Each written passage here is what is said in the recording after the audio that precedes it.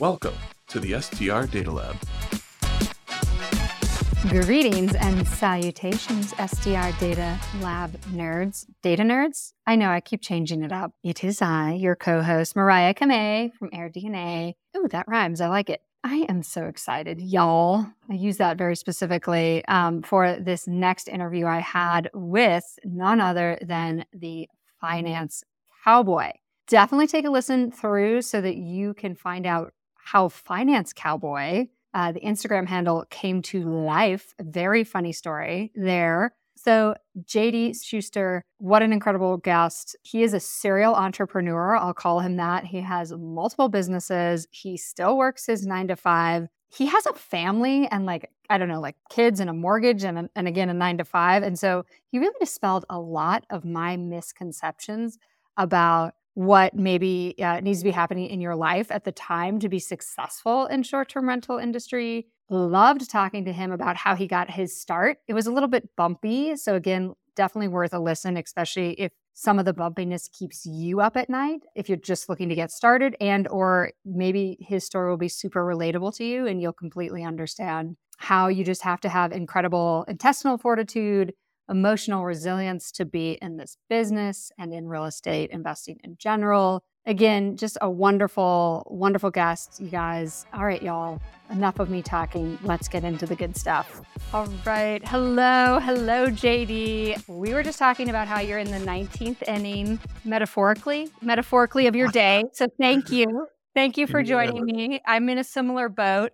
Fun fact, so you once played 19 actual literal innings in baseball, right? You used to be a baseball star, a baseball player. Tell me. I don't know if we can say as far as star, but I did play baseball. I'll take it though. Nobody has to know, but yes, played all the way through college. Absolutely loved it. 19 innings was the longest we ever played. It was actually my fault. I hit the run to tie it up in the bottom of the ninth, which sent us into the extra. So the team absolutely hated me. But anyways, that's how we both feel today. We've had a great long day, but we're gonna give an action-packed episode here for everybody. It's gonna be a lot of fun.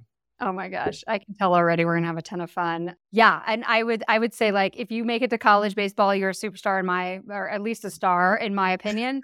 And fortunately for both of us, baseball is like maybe the only sport I know a tiny bit about because my husband likes it. So thank goodness. So yeah, you got started as a baseball player. After college, you went right into the service industry, which I think a lot of folks do. They kind of take their gap year after college, right? Started transitioning into sales, made your first investment into real estate when your net worth was actually negative $10,000. And you started with a flip, which broke even, which we'll talk a little bit more about here in a second. But of course, since then, obviously that was 6 years ago. So I'm sure lots has happened in between now and then. So maybe not an overnight success, but certainly now, right, you're managing a portfolio of over 20 rental properties.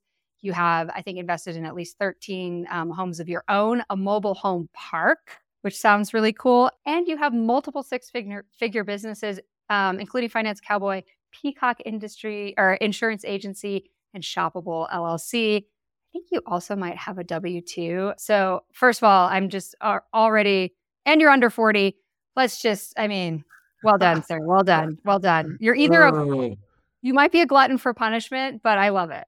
Oh yeah, I know. It sounds all of it sounds great, but being in the trenches to get there were definitely some tough times, that's for sure. But it has been enjoy the journey along the way and have a blast every single day being involved in all of those. Oh my gosh, I love it. Well, and it sounds like you're probably an amazing multitasker.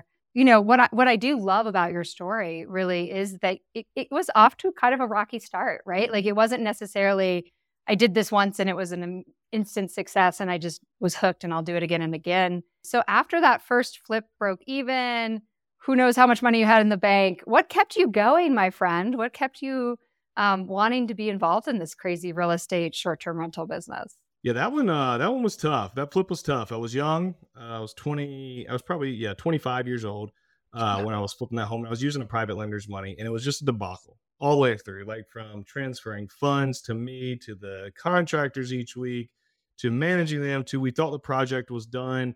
And then we had to end up pulling a permit that we didn't pull. And so we had to go back and redo a lot of stuff. And then we get to where we're supposed to close. And the guy who was supposed to buy it couldn't get funding. And so then he was like living in it, kind of renting it, kind of not, which now knowing real estate, that's a terrible idea that I even allowed that to happen because we could have had a squatter. But thank God it only happened for a month or so. And he ended up buying the property eventually. And it took so long. I carried from 2015 all the way to 2016. We didn't hardly make any money whatsoever. I was embarrassed. It was humbling, and it taught me a lot, and it really knocked me down, and it let me know that this isn't, this isn't something that you want to jump into without kind of knowing what you're doing, you know. And so, yeah, you can learn through the school of hard knocks, but you're going to lose money or break even. I got lucky that I didn't lose a lot of money there. I got very lucky because it could have been worse. So it taught me, hey, if I'm gonna do this, then I really need to create a foundation, and then I need to choose like what do I want to do, And I had experienced that flip, and I knew that you can make money in flipping even after that. But for me, I didn't necessarily need the additional income, so to speak, that flipping produces.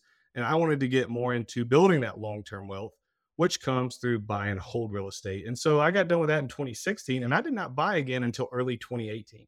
I just dove in, and we had some personal stuff going on. We had a child, and we moved, so that had part to do with it too.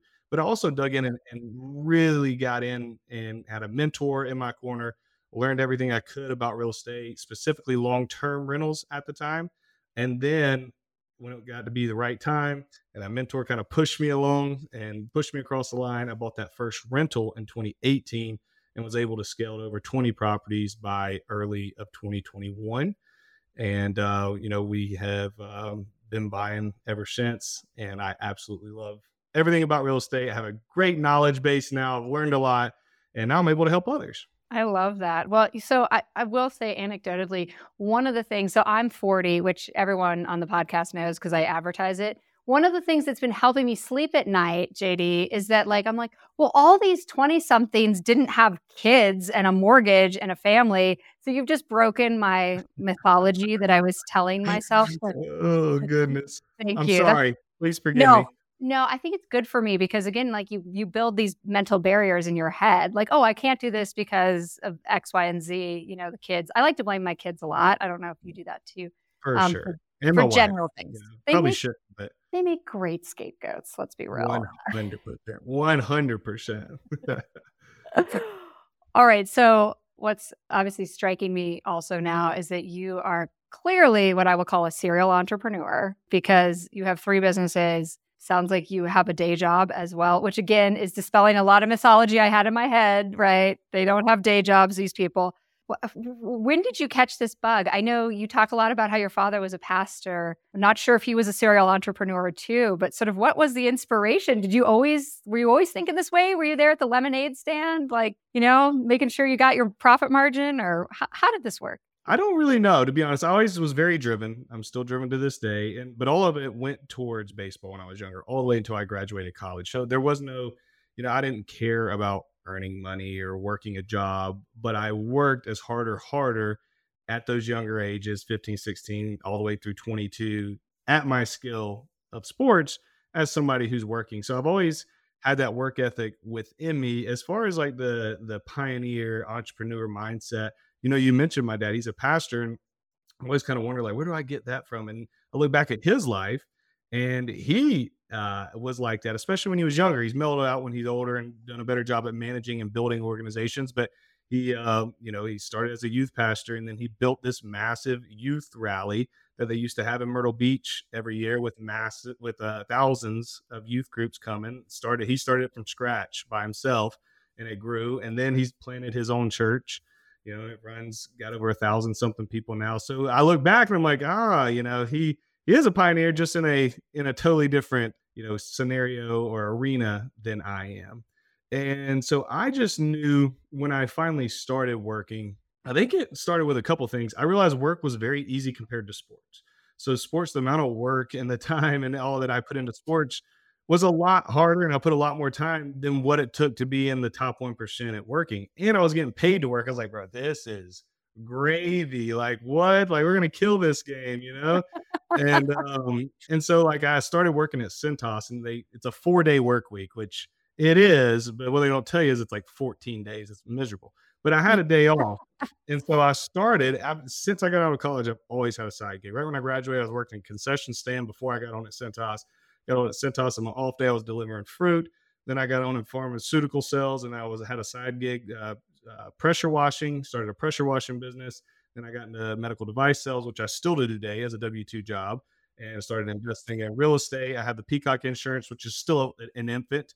We're putting some time and effort into that. The Shoppable, which is an Amazon store, and then obviously Finance Cowboy, which started as almost out of spite, out of a joke. I don't want to call it a joke. It's a funny story behind it, and now it is a very viable business where we mentor and coach, tons of people on how to do the same thing in real estate I did. So that's kind of my story. It's a lot of hard work along the way, but I've really, really, really enjoyed it as well. I love that. Well, and I love that sort of theme of, right, like it's not just about like potentially wanting to get financial gain. It's also just sort of having this like work ethic sort of ingrained in you, right? Which is just that like you probably are the type that enjoys hard work, that enjoys, doing the work. And then also like just like the idea of organizing people and concepts together and sort of building something. So Yep, love that you got that from your dad. All right. Well, now you have to tell me what was so talk to me about, yes, where did Finance Cowboy come Where from? did it come from? So I got a buddy of mine who I was trying to get him to invest in real estate for years. And he just kept blowing me off. This was after I started building my portfolio, and it was starting to build us a lot of wealth. I'm like, whoa, I'm like, hey, I got a lot of money now. I got a lot of equity here. And he knew what I was doing, but he just, I don't know if you know what you're doing. We'll see how it pays off. I just stopped trying to push it on him. Well, then last June of 2021, he started sending me Instagram posts from this kid who's 26 years old, but he had a decent following, and he was encouraging people to invest in index funds. And so now, because he had clout on social media and was telling people to invest in index funds, he got this friend of mine to start investing in index funds, which was, hey, I was like, you know what? Finally, he's investing outside of his 401k. Great. Well, what took it push it over the edge is he started sending me this guy's post and encouraging me to invest in index funds. I'm like, bro, I have been like we're growing a lot of wealth through real estate. I'm not buying your index funds right now. Like, get out of here with that. And so it just struck me. I'm like, if this 26-year-old on Instagram with a small following can convince a highly educated executive friend of mine to invest in something, I got to try this. And so I hopped on and actually started under a different name. And then I was putting my boots on one day and I was like, Finance Cowboy, let's roll with that. And I started talking more about personal finance stuff in general, but then I would tell my real estate stories and they would kind of blow up and people wanted to know more. And so I really pushed into the real estate niche, teaching people on that. And I had 0 followers in July of 2021. When I started this year, we had around 5,000 and we kind of blew up and we're at 75,000 right now and growing all the time. And it has been an absolute blast. We just launched our mentorship this Monday and people have been flooding in. We're gonna be able to help so many people. So it's been an absolute fun journey. Fun journey. I love that. I love that concept of the giving back. And I'm not surprised at all that you've been able to grow success out of that. But I think that was a good, that was a good sort of business acumen. You're like, wait a minute, this is how I get my message out. Exactly. It's a good place to put my energy, Totally. All right. So tell me, so help me out here, JD. Give me some good tips on how I can do something like keep my 9 to 5 and start another business or maybe 2 businesses. Do you just not sleep? Do you have some strategies that folks might find useful? It depends. It's so subjective depending on everybody's scenario. What you have to do is you have to decide, why are you doing this? Like, what is the reason behind it? Is it just, it's a passion, or is it because, you need to sacrifice a little bit to get your family ahead, to get ahead in life, because it's going to pay off in the long run if you put, a little bit of extra work in now. And so I think starting with that why helps us. And then from there, you just kind of start. Yeah, I always say, you want to set up these systems and processes, but from my experience, and there's people who are probably way better at it than I am, it's hard to do that on the front end because you're not really sure how everything's going to flow. And so you just have to dive in. Where can you find that spare time? Where can you find that free time, but also still live your life? And there may be, times where you do have to sacrifice a little bit and neglect just a little bit of family time, neglect some of the things that you love to go do on the weekend. I always tell people, we don't want to make a habit of that. Make that short term to get where you want to go. And then let's get it and a schedule and systems and processes in place. So if you got to wake up early, get up at 4:30 in the morning, work on your side gig until 7, get to work. Spend some time on Saturday morning before you spend the rest of the day with your family. Get the kids in bed at 9. Don't neglect family time and stay up till midnight. Operate on a little less sleep. You just have to find that time, be intentional, know your why. And then as you start to build through it, how can I systematize this? Can I offload some things? And, just kind of progress through it as it grows. I love that. That's very good advice. And I think very realistic advice, right? Like, I'm a working mom. I can totally attest to, I think one of the best pieces of advice I got when I was having my first kid is like, look, you're not going to be able to do everything well all the time. There's going to be times where you don't feel like a great mom. There's going to be times where you don't feel like a great employee. Yeah. So I think there's a balancing act there, but also not to sacrifice your biggest resource that you have, the most finite resource you have, which is time, right? We only have so much time on the earth. So we do have to use it sort of wisely. And I love that sort of like starting there versus a lot of people do sort of exude like, oh, you just get the right process in place or you have a system for these things. And it's like that maybe comes over time as you understand what you need to do yourself versus offload to other people like property managers or virtual assistants and all that. So that's great 100%. advice. All right. So you have been in this business for a hot minute, for 6 years. And, a lot of what people are talking about right now is probably arguably at the most volatile it's ever been, short-term rental industry since you started back in 2016. So I'd love to know sort of how are you perceiving your future in short-term rentals? Are there some ways that you're adjusting to what might, be a bit more of a bear market? Mm-hmm. Yeah, I think it presents an opportunity if you're an investor. So it's been very hard, specifically in the short-term rental market. When we look at Airbnbs, Vrbo, things of that nature, it is the end of 22, even the beginning of 20 or 21 to the end of 21 and to now has been hard, in my opinion, to find some good deals because the prices have been going up so much in a lot of these desirable Airbnb markets or Right. short-term markets. And so I think what we're going to see and what we're already seeing, at least in the long-term rental market, is these homes are starting to sit longer. Yeah. Okay. Because interest rates are going up.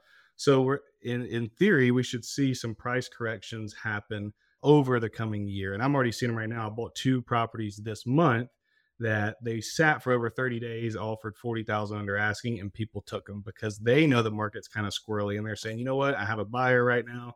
They can get it off my hands in a quick amount of time. Let's sell.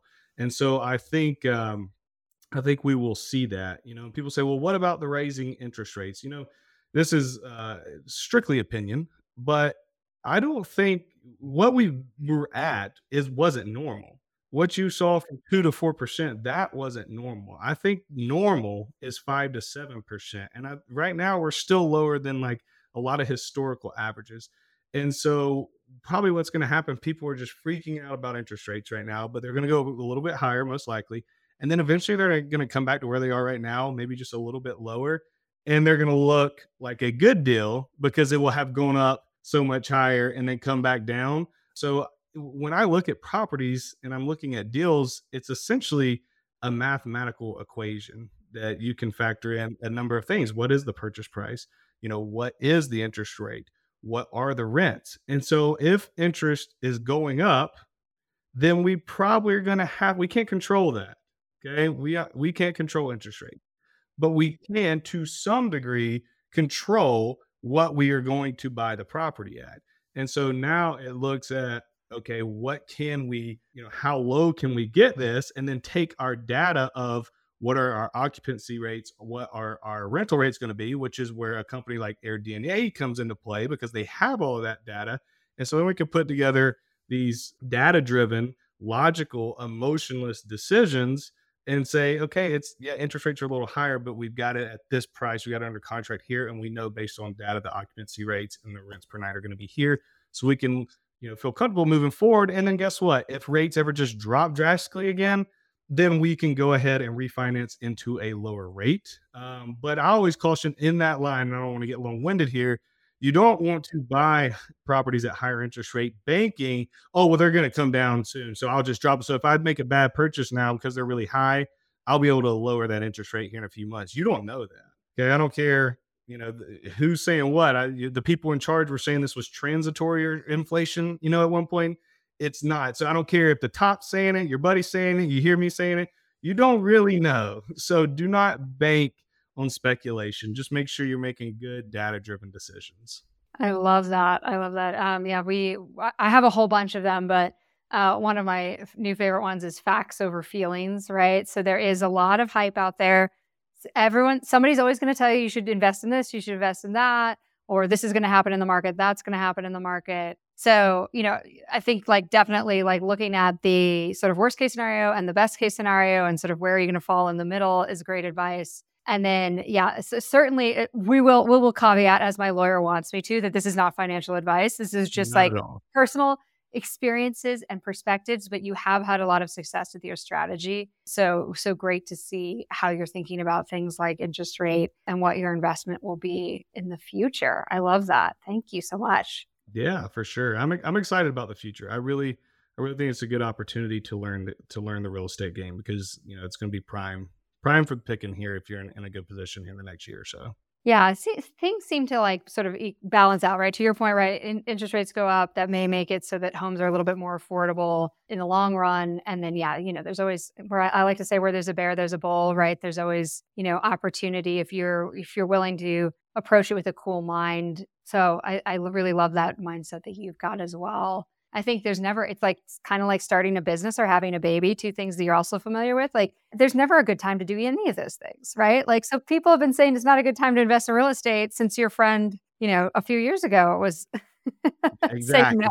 There's challenges in every market. And so the ones who sit on the sideline never win. You got to be okay within any market. Just try to have a baseball player analogy, hit a bunch of singles.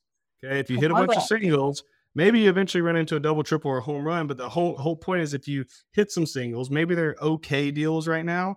But if we hold over the long run, we're going to win. You're going to win. And so you got to have this long-term outset of what's this going to look like in 10 to 15 years. I absolutely love that. Yeah. And it's a long game. I think a lot of folks index off the high, like you said, of 2021, right? Where it's this is not necessarily a get rich quick scheme. It's like a long-term effort that you're making for financial security or freedom. Exactly. Well said. I love that you snuck in a baseball analogy there. Thank you. You're welcome.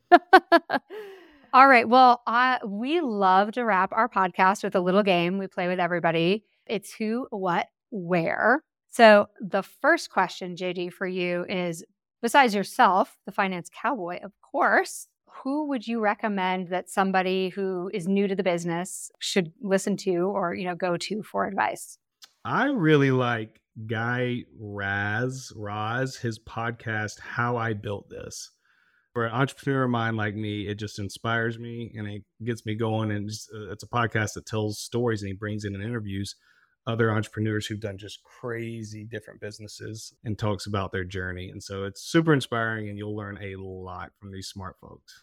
I love, that's one of my favorites too. You reminded me, I need to go back and catch up on a few episodes. All right. What do you wish you knew before you started in the short-term rental business? I wish I would have knew when it came to short terms, how much more hands-on they can be than long-term rentals. I started buying my real estate journey through flipping and buying long-term rentals. And then I moved into the short-term space. And it's like anything, you learn how to build out the systems and processes. But if I would have known all those on the front end, it would have made the transition a lot easier. Definitely. I like that one a lot. Okay, we're hopping in our time machine. If you could have started in any market, where would you have bought your first property? I probably would have bought Whew, my first property, if we're talking back in 2016, Yeah. 2017, Yeah, we can go I back as probably far as you want. oh, well, we'll go to 08, 09 then and just buy, you know, we'll buy everywhere, you know? That's when I wanna go back to. Yes, thank you I for mean, bringing let's that just farm period up. let's hop back there and just take advantage of all the great deals on the market. You know, I wish that I could have got in a little bit earlier and bought in some of these cities that blew up. I buy in more rural areas outside of cities, but I wish I could have started a little earlier in towns kind of like Nashville, and then closer to me, Greenville, South Carolina, and Mount Pleasant, South Carolina, near Charleston, before they kind of got outrageous, because man, the growth that has taken place in these towns have made a lot of people wealthy. So it just teaches you to just know over time, if you can just buy and hold over time, you're gonna win. So I love that. Yeah, no, we're in Denver and same story. Like, it's like, oh, if only we'd bought in Denver 6 years ago. yeah, Actually, actually, exactly. we did buy kind of around then, but still, our bought 6 houses instead of 1. Instead of just one. Oh, JD, I've so enjoyed getting to know a little bit more about you and all of your businesses, especially Finance Cowboy. If folks want to get more advice from you, and again, I love that you're mentoring the community and helping folks get their start in real estate. Where do they find you, my friend? Where should they go? Best place to find me is on Instagram. So it's at Finance Cowboy. That's where I spend a lot of my time, and put out a lot of free content every day. I have a lot of free resources, and then I obviously have the mentorship for folks who are saying, "Hey, it's time for me to get going." So would love to have you hang out, and I'm here to help. So if I can ever help with anything, do not hesitate to reach out. Love it. Awesome. Well, thank you so much. I'm sure some of our listeners will take you up on that offer. I certainly will start following you, and I'll call that a wrap. Thank you so much for being on the STR Data Lab. Thank you for having me. You guys be good. You too.